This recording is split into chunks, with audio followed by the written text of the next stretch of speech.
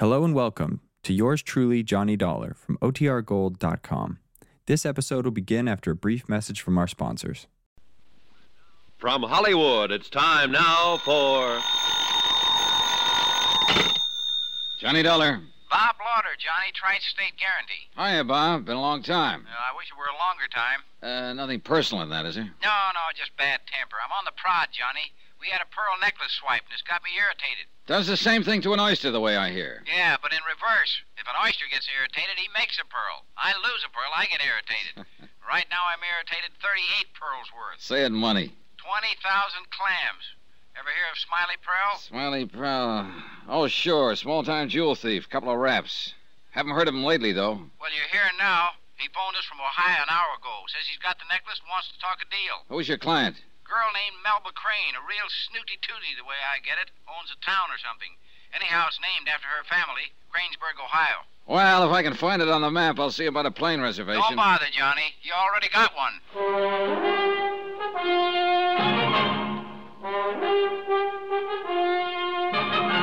Tonight and every weekday night, Bob Bailey in the transcribed adventures of the man with the action-packed expense account, America's fabulous freelance insurance investigator. Yours truly, Johnny Dollar.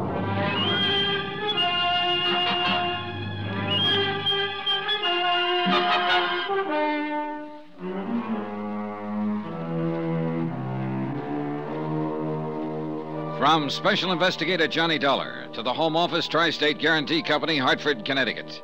The following is an accounting of expenditures during my investigation of the Cranesburg matter. Item 1, $105.35, incidentals in Hartford and transportation to Cranesburg, Ohio. I checked into the hotel, the Crane Hotel, incidentally, and per instructions, waited for contact by one Smiley Pearl, jewel thief. That Crane name was beginning to run out of my ears, so for the moment at least, I postponed calling on the family itself. As it happened, though, the family came to me, or at any rate, one of them did. Come in. My name is Phineas Crane, Mr. Dollar. May I... Oh, sure. Come on in, Mr. Crane. Thank you, sir. You're related to Miss Melba Crane? Melba is my niece. And the necklace belonged to her? That is correct. It was her own personal property, not a part of any family holding. Oh, I see. Well, sit down, won't you, Mr. Crane? Oh, well, thank you. Thank you very much. Just who constitutes the family you mentioned? Well, as a matter of fact, Mr. Dollar, only Melba and myself now. We're the last remaining survivors. Now I see you're unpacking, sir, but you just go right ahead and forgive my intrusion. Well, yeah, you did catch me a little by surprise. I just got in town a few minutes ago, and I wasn't expecting visitors. Mr. Lauder of the insurance company wired that you were coming, and I was waiting here at the hotel. Oh? I understand the thief has approached you. Well, no, not me personally, no. He phoned the main office in Hartford and talked to Lauder. I see. I'll probably hear from him sometime this afternoon. Now, you say he, Mr. Dollar. Are you certain the call was from a man? Lauder was certain. Do you have some reason to doubt it? Oh, no, not at all. I just wondered. The name he gave is a known jewel thief. Several previous convictions. Smiley Pearl. Yes, is that? Oh, and the call was made from here in Cranesburg. Yeah, that's right. Is that? Well, that's very remarkable. Why so? Well, this is quite a small town, as you've no doubt noticed. Now, a stranger would draw attention. Be somewhat conspicuous. Oh, not necessarily. Smiley may have come here some time ago to establish himself. You may even have met him, Mr. Crane. Oh, no. I'm quite sure that it's utterly impossible. Did Lauder wire you a description? No, of course not. Then how can you be so sure? Well, I just haven't met any strangers in the last few months. Not a one. Oh, I see. Well, I am now at home. Can I order you up something from the bar, Mr. Crane? No, thank you. No, I really have to run on. I only stopped in for a minute. Did you have anything special in mind? Oh, no, nothing at all. I don't believe you, Mr. Crane. I beg your pardon, sir? Well, I just don't believe you. You care for a cigarette? Oh, no, thank you. I never smoke. And I must say I fail to understand your implication. You understand it all right. Mr. Dollar, I'm afraid... Now, what is it, Mr. Crane? Is there something phony about the loss of that necklace? Certainly not. Then what's up? I merely came here to offer my help, and Melba's too, of course. I wanted you to know that we'll be glad to cooperate fully in any action you may choose to take. That's very generous of you. And your niece.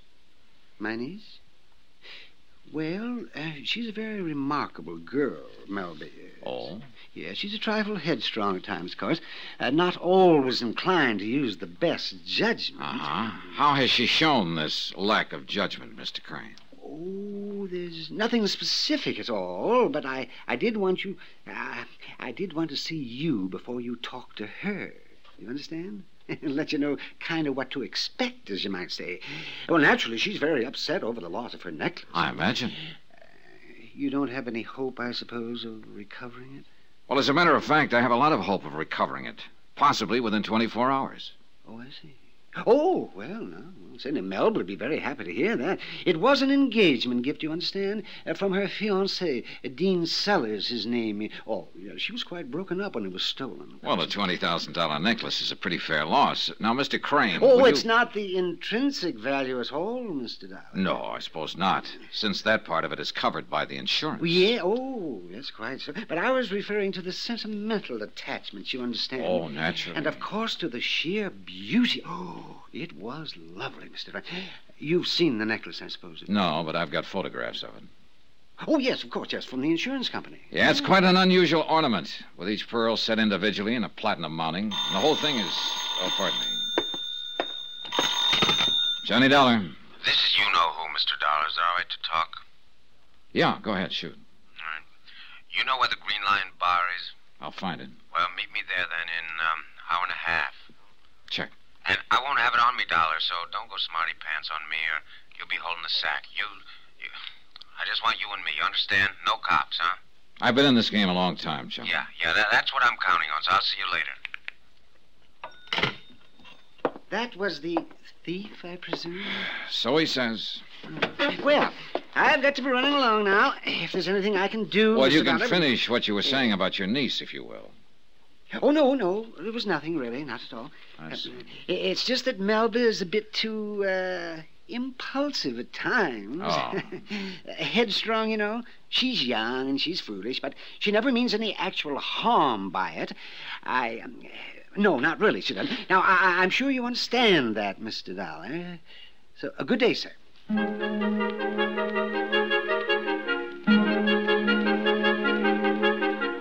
Item 2, $26 even. Deposit and first day's rental on a hired car. I checked on the location of the Green Lion, 15 minutes from the center of town, so there was plenty of time to follow up another angle before I went to meet Smiley Prell.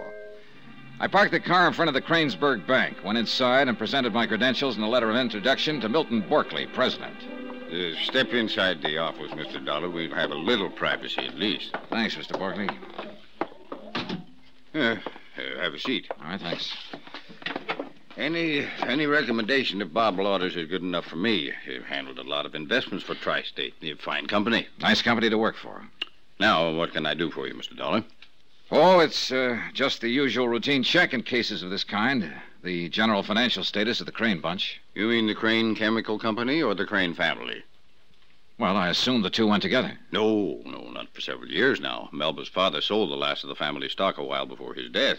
Neither Phineas nor Melba have 1 cent of ownership in the company. I see. Now, the company, of course, is in excellent financial condition. It's the family we're concerned with.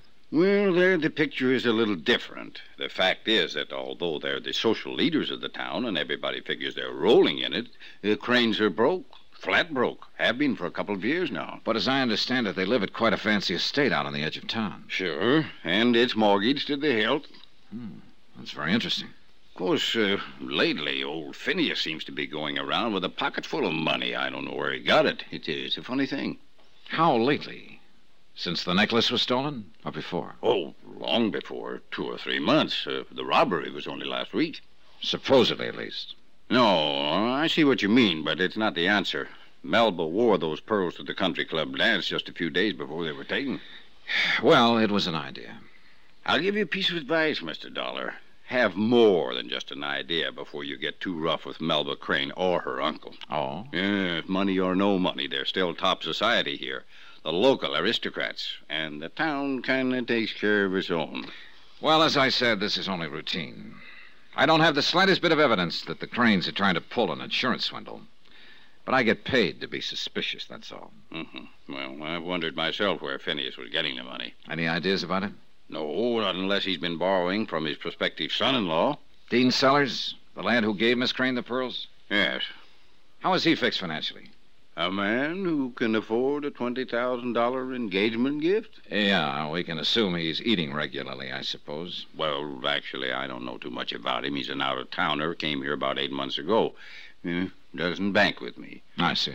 But I will tell you one thing. If he doesn't have money now, he certainly will have before long. He's a go-getter, that boy. Yeah, he must be. Here 8 months and engaged to the town belle. Oh, he's a whirlwind. Keeps 6 or 8 projects going all at once. For instance? Real estate, business promotion, one thing and another. So busy, he even had to postpone the wedding. They were supposed to get hitched 3 weeks ago. Of course, I hear that may be due to, Due to what? Mr. Dollar, this whole thing is odd enough just on the basis of facts. The rumors, I think we'll skip. I'm sure you understand.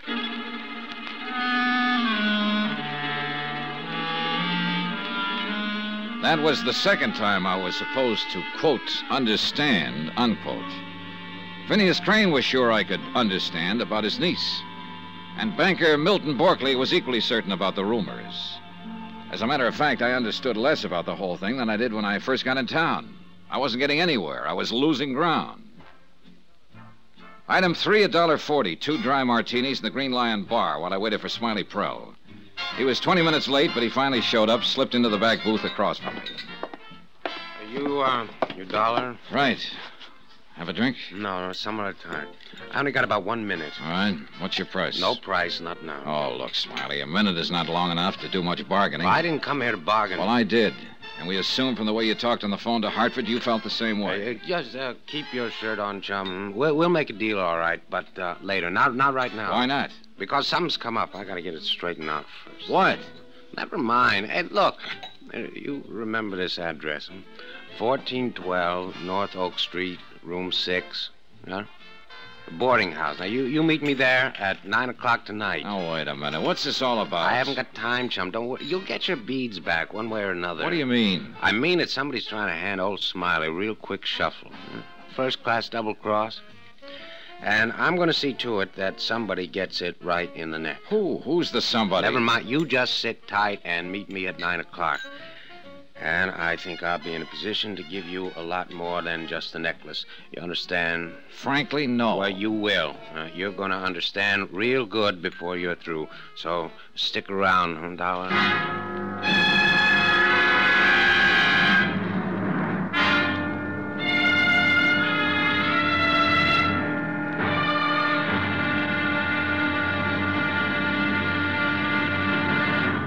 Now, here's our star to tell you about tomorrow's episode of this week's story. Tomorrow, when somebody kisses the wrong somebody and somebody gets burnt up over it, and then a gun is found in the ashes, man, it's murder.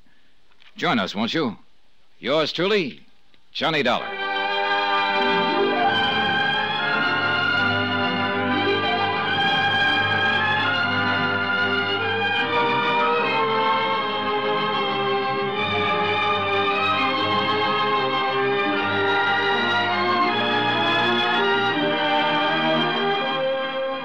Yours truly, Johnny Dollar, starring Bob Bailey, is transcribed in Hollywood. Written by Les Crutchfield, it is produced and directed by Jack Johnstone.